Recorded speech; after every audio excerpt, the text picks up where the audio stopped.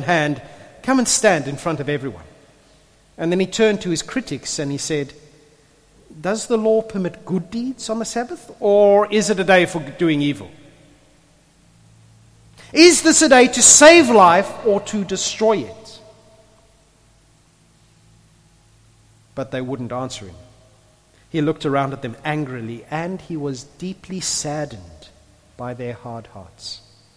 Isn't that an interesting combination of emotions there?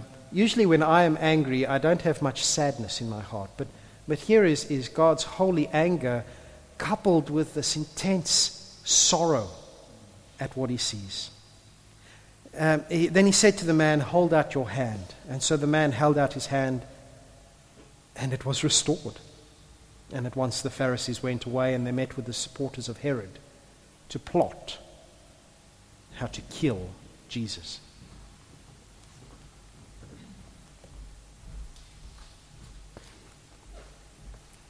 The kingdom of God is all about perfection and holiness. It's where things are as God intends them to be. It's where God's rule is unswayingly there. It's a place where there is no sickness, where there is no sorrow, where there is no tears. It's a place of harmonious relationships between God and man and God, and people and God, and people and people. It's a place where things are just right because they are as the Creator intends them to be. Today's passage is set on a Sabbath day, which contrary to what a lot of us might think is not a Sunday, it's actually a Saturday. It's a Jewish observance. It's a day that spoke of the coming day when one could rest knowing that all was well. In fact, the book of Hebrews speaks about the Sabbath rest that awaits us, the time when we will be with God, when the kingdom of God comes to earth and God makes everything new, and God's kingdom is the only kingdom that there is. The Sabbath speaks to that. It speaks to perfection. It speaks to things being as God intends them to be. It was meant to be a time for the Israelites to rest. It went back to God resting at creation. It went back to God rescuing them from slavery in Egypt. It was a time for them to rest and just relax and trust in God. But not only looking back, but looking forward and going, yes, God has rescued us, but God is ultimately going to rescue us, and we can trust Him. We don't have to work to survive. We can just rest and trust in our God. A time that was meant to speak of perfection, but in that synagogue, their version of a church, a congregation, there sat a man with a disabled hand. We're not told much about this man, but I think it's fairly safe to say this wasn't the first week that he sat in the synagogue.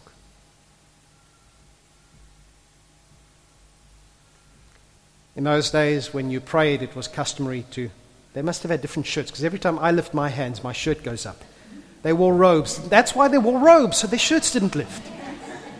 So they would lift their hands high into the air, just like this, when they prayed. That was how you prayed. And every time this man would lift his hands into the air, everyone would see this deformed, crippled hand. And every Sunday, every Sabbath day, which was meant to speak of things being as God intends them to be, everyone would look and see this obvious sign of it not being right. The church father Athanasius is credited with saying, we don't know if he actually did say it, but we think he said it. In the synagogue of the Jews was a man who had a withered hand. If he was withered in hand, the ones who stood by were withered in their minds. This poor man wasn't the object of their concern. In fact, for Jesus' enemies, he was the unwitting pawn in their game. You see, the Jewish law, God's law, prohibited working on the Sabbath. You were meant to focus on God, to trust God. In fact, a Sabbath violation carried the same penalty as blasphemy: death. And there is Old Testament occasion where a man picks up firewood and he is killed. And God says, yes, he must be killed. There is a person not trusting God.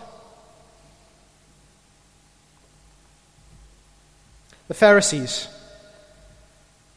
they were a lot like some in the church today. They were a lot like humans. They loved dotting every I, crossing every T, which is a nice approach, but it's actually an approach to slavery. See, their issue is that they thought that if you do enough, if you dot every T and cross every I, or the other way around, you will get into God's good books. Even if you are merciless towards others. You see, they were dotting the I by being there at the synagogue that day. They were crossing the T when they prayed. They were doing all the right things. And showing no concern for this man. Blaise Pascal said that men never do evil so completely and cheerfully as when they do it from a religious conviction. That sense of self-righteousness. I am doing work for God. God is more important than you. Christians have been known to be no less devoted to what they believe to be what God wants. And Christians have been just as willing to bludgeon anyone who doesn't dot the I's the way that they dot the I's. It's easy to assume that God is happy with us if we are doing the right things, if we are going to church, if we're doing our daily devotions, if we're praying, if we're doing enough.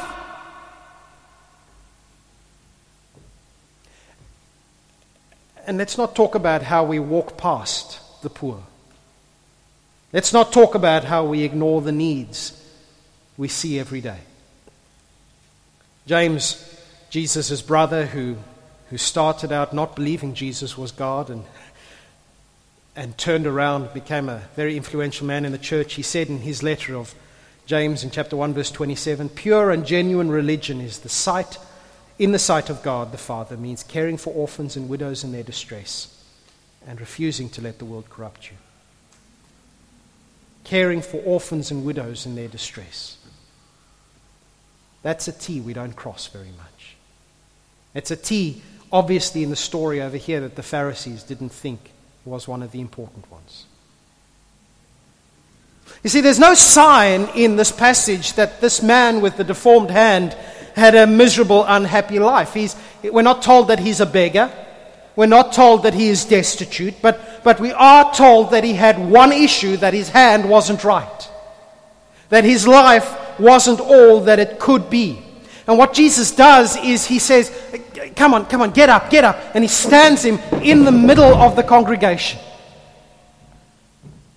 And everybody who's been, silently, John's got a weird hand. Not that John, this John in the chair over here at the front. He's got a weird hand. We don't talk about it. We don't think about it. We just ignore that and we do what God wants of us. But John's a bit weird. Not that John. That John's normal. Sorry, it's just one of those names that pops into my head. Wait, where's the other John? Not that John either. Jesus forced everyone in that congregation to see this man.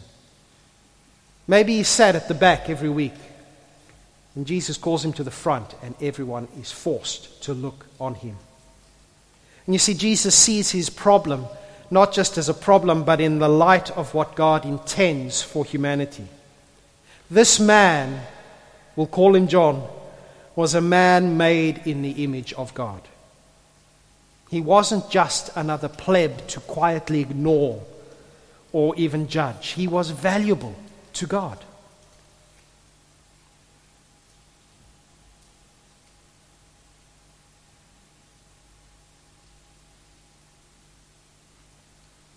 Do you know any Johns?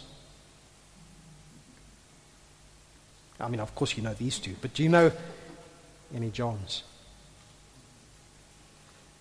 Which begs the question, what would someone's life be like if the kingdom of God came to them? Remember, we said the kingdom of God is where everything is as it should be, where God rules absolutely, where there is harmony between God and humans and God and people, where there is no sickness or sorrow or tears or mourning or any of that stuff. What would it be like if the kingdom of God came to someone like this John?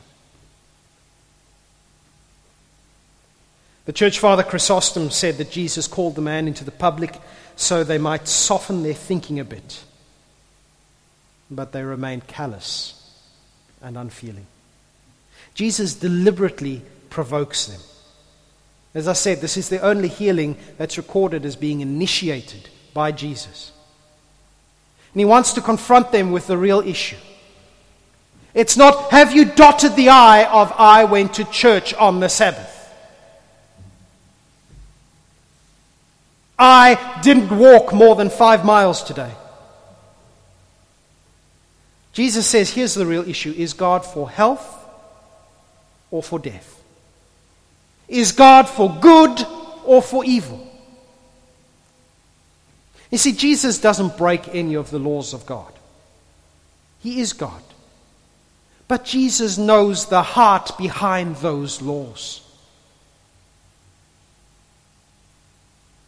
Let me say that again. Jesus knows the heart behind those laws. And he says basically in chapter 3 verse 4, if I don't heal this man, even on the Sabbath. And by the way, the Sabbath laws allowed you to pull a donkey out if it fell into a hole. If you read the Matthew version of this incident, Jesus even mentions that. He says, don't you pull a donkey out if it falls down a hole on the Sabbath? Jesus says, if I don't heal this man today, am I not doing evil? I have the power to heal him. I have the power to show him what it is meant to be. I have the power to bring something of the kingdom of God into this man's life. Would it not be evil of me to look at him and not love him enough to do it?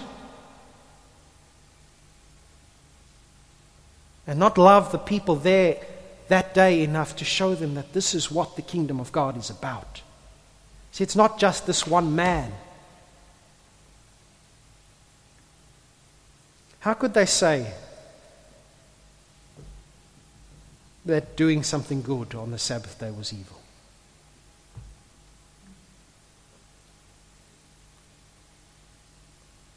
Jesus' questions aren't about whether people trump God's law, but about God's intentions. And I think this is why he singles out this man to heal on this day. Because he wants us to know God's intentions. It would be evil for him not to let us know God's intentions. The Pharisees thought they knew what God cared about, and they thought that was keeping the rules. After all, God gave us the rules. And God gave us the rules, yes, but behind them, what God really cares for is the well-being of his people. That's why he gave the laws, in part to show us how we can never reach them, but in part also to say, this is, if you live like this, it will be harmonious. Now, we're sinful. We don't live up to God's laws always, and there will be no need of them when the kingdom comes because we will do it by nature. But behind them stands the heart of God that says, this is how society is meant to function. Any day of the week, doing evil is prohibited and doing good is required. That is God's heart. If we are to be disciples of King Jesus, we are called to care about the things that he cares about. To live the imperatives of the kingdom. And the imperatives are to see a need and to say, what would it look like if the kingdom of God came to that person? Christians should be marked by their doing good. Jesus said, by this will people know that you are my disciples, by how you love one another. And that's not just oh, how you doing? Oh, let me go and get something. That's actually loving. It's not about breaking God's commands, but it is about living them out in love, not legalism. Jesus looks around and he is angry. He's angry that they're looking to please God. Had actually seen them not caring for what God cares about. I think he's maybe angry because their religious rules offered to God actually make a mockery of the kingdom of God, who they were meant to represent. And he's sad at their hard-heartedness. We think hard-heartedness means callous and uncaring, but in Hebrew thought it's more to do with your thinking about stubbornly refusing and resisting God's purposes. That is hard-heartedness. It's the opposite of humility and being teachable. Jesus' attitude here in that synagogue on that Saturday leaves little room for looking good on the outside, but actually not caring about others. As his close friend John said, you cannot say you love God if you don't love God's children. If you do, you're a liar.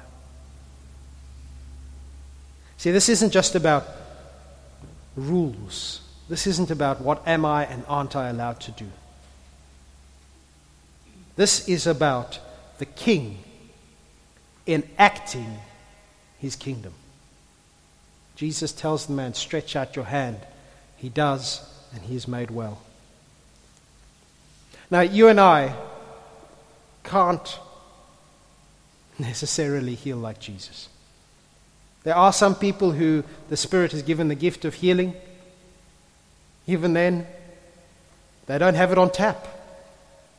You and I certainly don't have the gift of healing others. But if we long for the kingdom, if we cannot wait for the time when things will be as they should be, in us, in this world, in others, then the kingdom of God is not just a nice idea for the future. The kingdom of God acts today. You know, with God's help, we can act to bring about a foretaste of the kingdom. Sometimes, by God's Spirit, we can do this. We have people who can heal others by God's Spirit. We can speak a word of knowledge into their life. Other times, we can bring a foretaste of the kingdom of God using the gifts, the other gifts that God has given us. In the early church, one of the things that they did was to share all that they had so that everyone had enough. Isn't that something of the kingdom of God breaking through? A kingdom where everyone has plenty, where you don't have to worry about tomorrow. And they cared enough about each other that they said, you know what, I cannot bear the fact that you don't have food for tomorrow, because in the kingdom of God there is plenty, and I've got, and I'm going to share with you, because I'm longing for the day when that is ultimate reality for everyone. Can we feed all the world's poor? No. Although actually, if everyone in the church gave 10% across the world, we'd eradicate world hunger a few times over, I think. That's a staggering statistic that I read. In fact, I read it just about every year. In the early church, they went out and shared the gospel, even if it saw them being beaten, because they knew the kingdom is good news, and they wanted others to know a healed relationship with God. They wanted them to know God as King and friend and Lord. Because they looked and they said, I see that you are headed towards an eternity without God. And God's kingdom is where you know God, and I want you to know that. They brought something of the kingdom into the lives of those they encountered. We can go on. They prayed for each other. They supported each other. They were known to love one another. They blessed those who cursed them, as Jesus told us to do. You see, Jesus says, hold out your hand, and he heals this guy. Jesus could heal him. He saw the need. He saw this is not what the kingdom of God is about.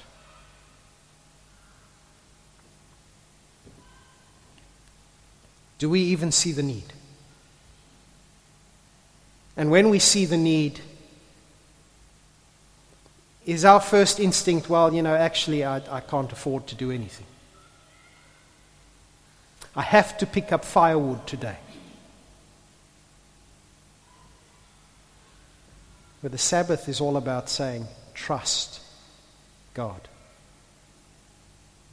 Rest in God. Your bank balance will not stretch to help every miserable person in Golden Bay, let alone the world. I'm not talking about everyone. I'm talking about those miserable people. Not even miserable. Those people who just don't have something of the kingdom. Where you look at them and you go, that's not what God intends. The passage ends with the Pharisees joining with their enemies, the Herodians, to plot against Jesus. Ironically, they complain that he broke the Sabbath, although he hasn't actually broken any rule there. And instead they go out and they plot evil. We are so holy, we will plot the destruction of an innocent man.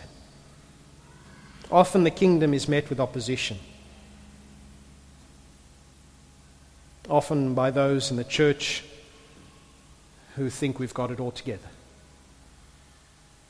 I've told the story of my brother-in-law at a previous church, not the one he's at now. He was pastoring there. They had people join the church, living together, became Christians, kids, planning to get married. In fact, the wedding was just a few months down the road. Say to the church, Jesus has changed our lives. We want to become members. And many in the church said, no. They said, we are not even sleeping in the same bedroom because we take seriously that we want to change our lives. And the church said no.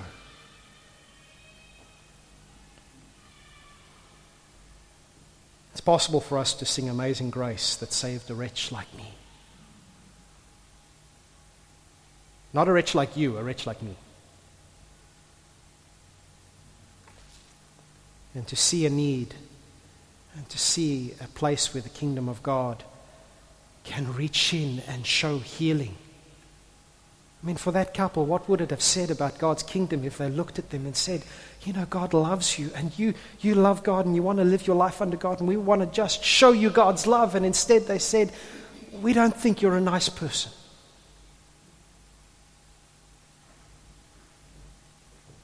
Do we see with kingdom eyes?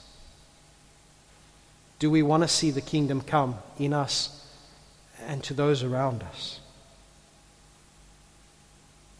Will we act? Or will we turn a blind eye?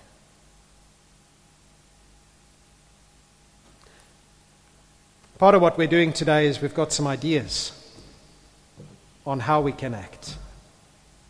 One of them that I came across researching for the sermon is a little card like this. It says on the front, this is to let you know that God loves you.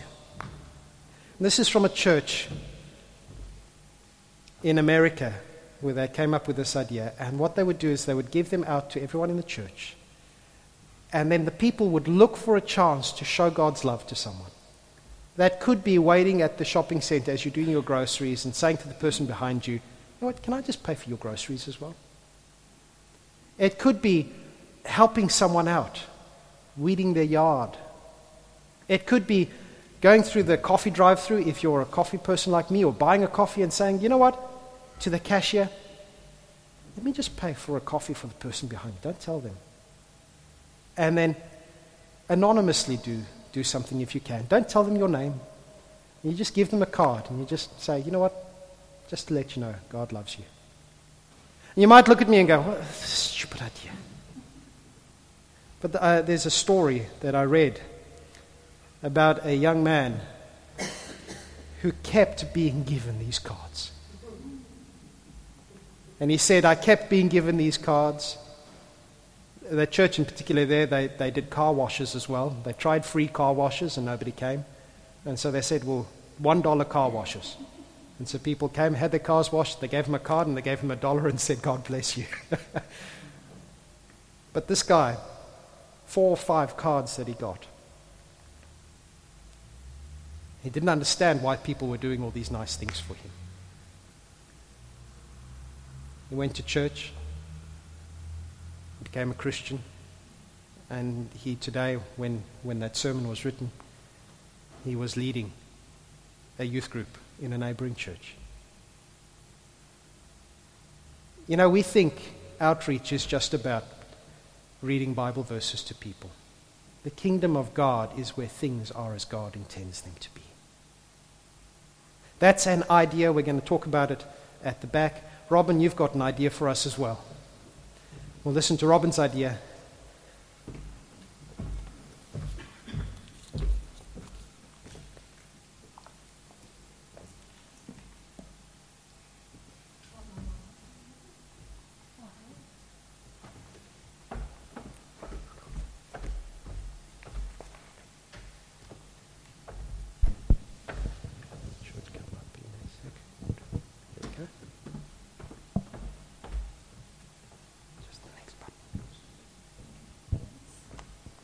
Well, for those people who don't know me, Robin, I don't know if I need one of these because being a teacher, I can probably yell pretty loudly. We've got a big community here, and it's growing. If you haven't noticed, we've got more and more building happening just on our doorstep. Just Vista, just down the road there, is starting to come along quite nicely with houses already up, and there's going to be inhabitants there very soon. I came to a thought that is a long time coming, and that is working with mums and parents in our community. We've got a lot of parents in this community, and I think there's a spot there for us to just show God's love through this church. MOPS is a group that is an internationally run organisation, as opposed to a playgroup which really tends to the needs of children more so. MOPS is mothers of preschoolers, so it's helping mums with children preschooler and under. And it's a group that meets on the same basis as a playgroup. However, instead of the mums having to care for their children, their children are cared for outside by willing helpers, and the mums are cared for with a couple of hours to spare away from their children just to be them. MOPS has an Australian state and regional coordinator, so it's quite an organisation. It's not like you start up a MOPS group and you're left to your own devices to think of everything. There's a lot of assistance available. MOPS offers each group training resources, ideas, sharing, and most importantly, prayerful support. So it's a whole group of Christian ladies and men who support mothers. It meets the needs of families by strengthening and supporting the mums, and that's their main focus. It delivers a program of friendship, mentoring, skill building and information which is relevant to the mums at that time of their life with young children in the community. It grows leaders as mums start to take on leadership roles. Supports and empowers biblical principles for the family, and it's an opportunity to share Christian faith through actions, as well as providing a window into a Christian life, so that when the ladies who are working as part of the ministry ministering to the mums from the community. They're seeing and experiencing love. They're seeing and experiencing what families can be like, and they're feeling and experiencing more than we can offer, and that's Jesus. So what happens at MOPS, just to give you a bit of an understanding of what MOPS does. It's a community, it's open, caring and accepting, so it's a welcoming for Christian mums, it's a welcoming for those people who haven't been to church for a while, it's a welcoming for those people who have got nothing to do with church, don't ever want to have anything to do with the church at this stage in their life, but it's a giving, it's an us giving to whoever comes to our doorstep. It's mentoring. It's mature Christian women mentoring younger women, which is a biblical principle, as it is for men, Christian men mentoring young Christian men as well. So we like to keep to that principle.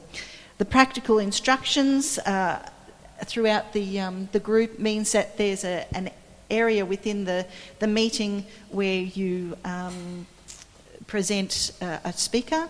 It might be about child rearing, it could be about parenting, it could be about gardening, cooking, and it could be about whatever is of interest to the mums in this area at that particular time. It's leadership development, so the MOPS is supposed to be mothers of preschoolers for mothers of preschoolers. Well, we have very few mothers of preschoolers here, but we want them. We want them to be blessed, we want them to be encouraged, and we've been given sanction by the MOPS leadership to be able to run a MOPS group with the people that we have that will encourage mothers to come along, and we hope that those mothers will capture the joy of Christ and become members, whether it be this church or another church, we don't care, just so long as they're members of the body of Christ. But some of those mums will become leaders within the MOPS group, and then us oldies can step back. They get a chance to do something creative, so they create a craft. There's always a craft each week as part of that, which means their children are being looked after. They can actually complete something.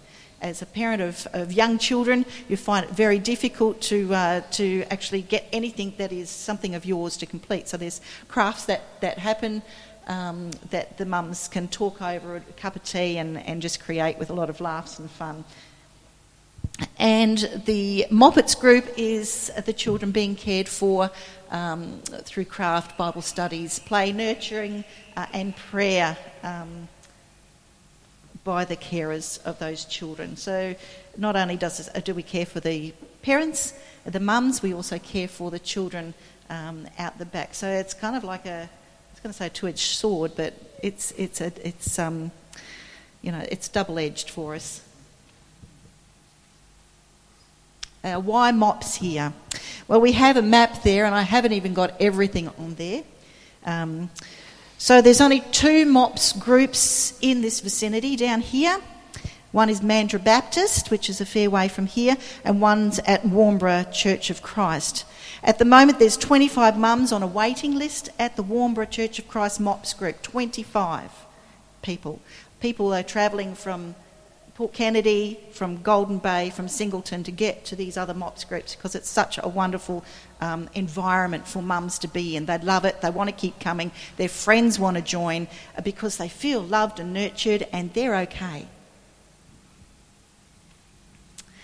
There's been 3 state schools, as you probably already know, that has just opened their doors in 2015. And they're all within 15 minutes of Golden Bay Baptist Church. The Lakelands one down that way, obviously the Golden Bay, and there's one in Smirk Road up that way. They're all created this year because the government has seen a need because of the population growth. There's already existing schools down here. Singleton, Comet Bay, you can read all those, and that's only the primary schools. That's only some of them, and that's not even got any of the daycare centres listed up there. So we have got a huge opportunity to impact and empower parents through the mums and families. There's a large number of FIFO families. I have worked with fly-in, fly-out parents, and there's a lot of mums whose husbands are travelling away. They're away for 2, 3, 4 weeks at a time, and the mums are left almost as single parents to try and care for their children on their own for this period of time. They're in desperate need of fellowship and some caring. There's migrants without family support here. I don't know if you know, but Mandurah is classed as a rural area. So in order to get longer term visas down for Western Australia or Perth or Australia as such, they live here. And so there's a lot of young families without extended families or even friends. And the ministry to mums will flow incidentally onto the whole family, and it complements what the church is looking at with a youth children's pastor and also the existing super club. So we know that there's a big need already, and this is just another way that we can meet the needs of the people in this community. So the commitments, which is what everybody needs to know, what do we got to do about it? We're a small church. We're few in number at the moment, but I do believe that we've got a lot of power here. I came to this church as having not attended church regularly for quite some time, and the minute I stepped in here, I had one lady ask me. It was freezing. It was winter. And we all know this place gets freezing cold in winter. And one of you asked me, I can't remember who it was, did I need a rug? And I said, oh no, here I'm shivering. I said, no, you don't accept a rug on the first time at the church. And then Val came up and just popped one on me. And I thought, that's great. I love that. I was hooked. I was in. I have felt a member of this family, this church, since the moment that I stepped foot here. And I really want people around this community to feel the same. You put your hand up if you have come to this church recently and you've felt accepted and loved and like one of the crew. There's quite a few. I know Fran has spoken to me that she felt very comfortable here, and I just feel it'd be so lovely if the people in our community felt that too, if they had an opportunity to feel that love. So the MOPS charter, there's a MOPS charter. The church charter has to be signed by the elders and the leadership team. There is a financial commitment. It's $275 per annum. It's a little bit less than that as the following year. We need venue hire. We need all those sorts of things that you need to create an atmosphere where people feel comfortable to come and safe to come. We need a leadership team. MOPS needs to be part of the ethos of the church, which is love God and love others. We don't want to implement the ministry if it's just about putting bums on seats. It's got to be about helping people in the community to experience the God we know. I read just yesterday in one of my Bible studies, it said that Jesus is everything God created people to be.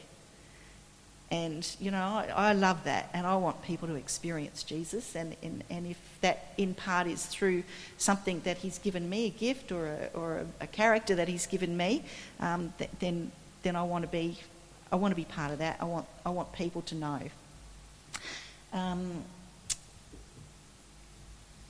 For the members, using our own gifts and strengths in some way, MOPS needs a leadership team. I certainly can't do it on my own. I do have skills as a teacher with an early childhood major. I have done a fair bit of work with parents and mentoring parents within their own home, but I don't know everything. I have no ability in craft whatsoever. Money matters, I could do that, but if somebody's great with sums and figures, then that would even be better. We need a minimum of 4 team leaders to start off with. So if you're thinking to yourself, I've got some skills and I want to be a part of this, that would be great for you to pray about. We need a coordinator, mentors. Obviously, when the mums come, we need people to be sitting at tables, sharing their life's experiences in love.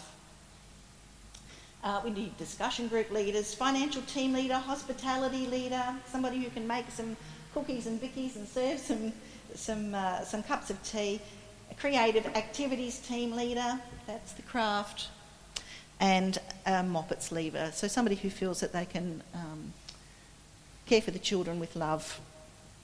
MOPS is designed for mothers, and I've already said that mothers of preschools for mothers of preschoolers. So once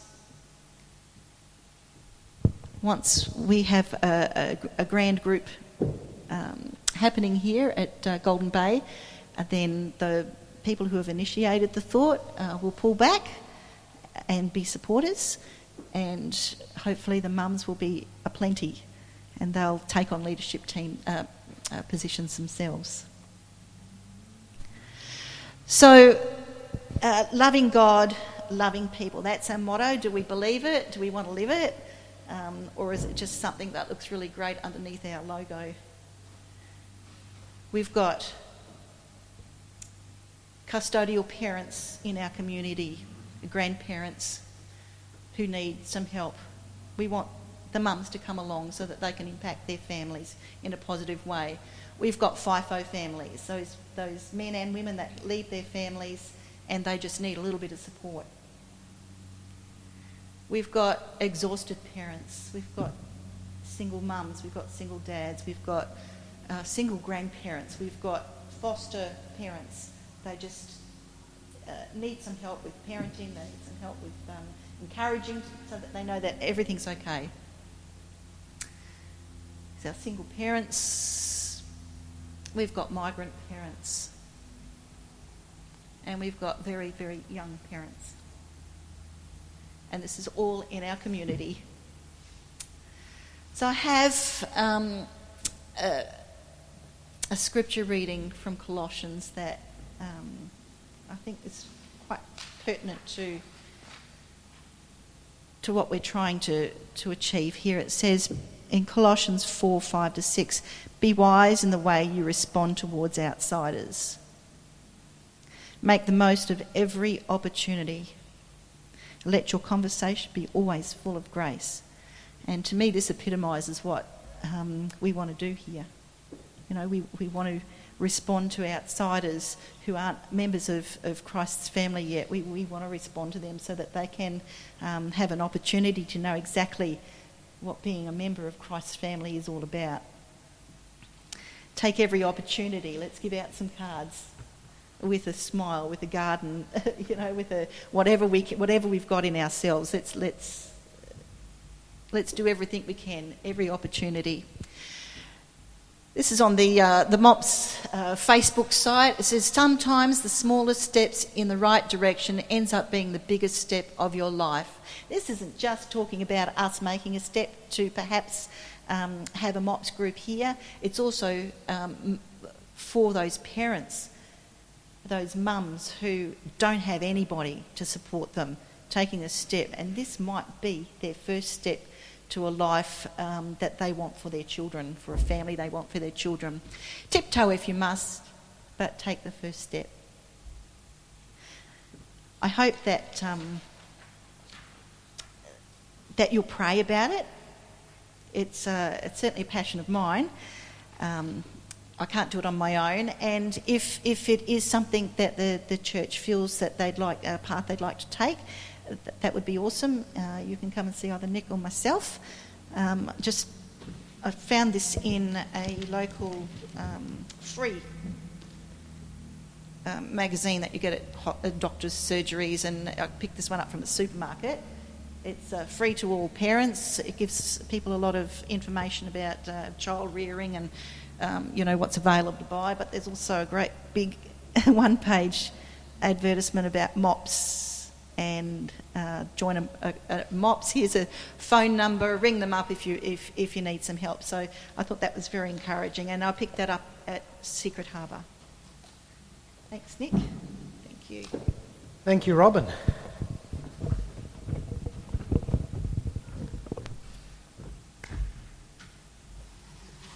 So, this is all about what we saw in today's passage. Seeing a need where the kingdom of God can make a difference to someone's life.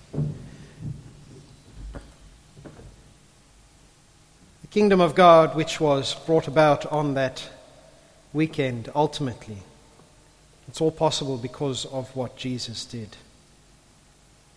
He enacted things before his death, but with his death and his resurrection, the challenge is now ours to share the kingdom of God with all those that we meet.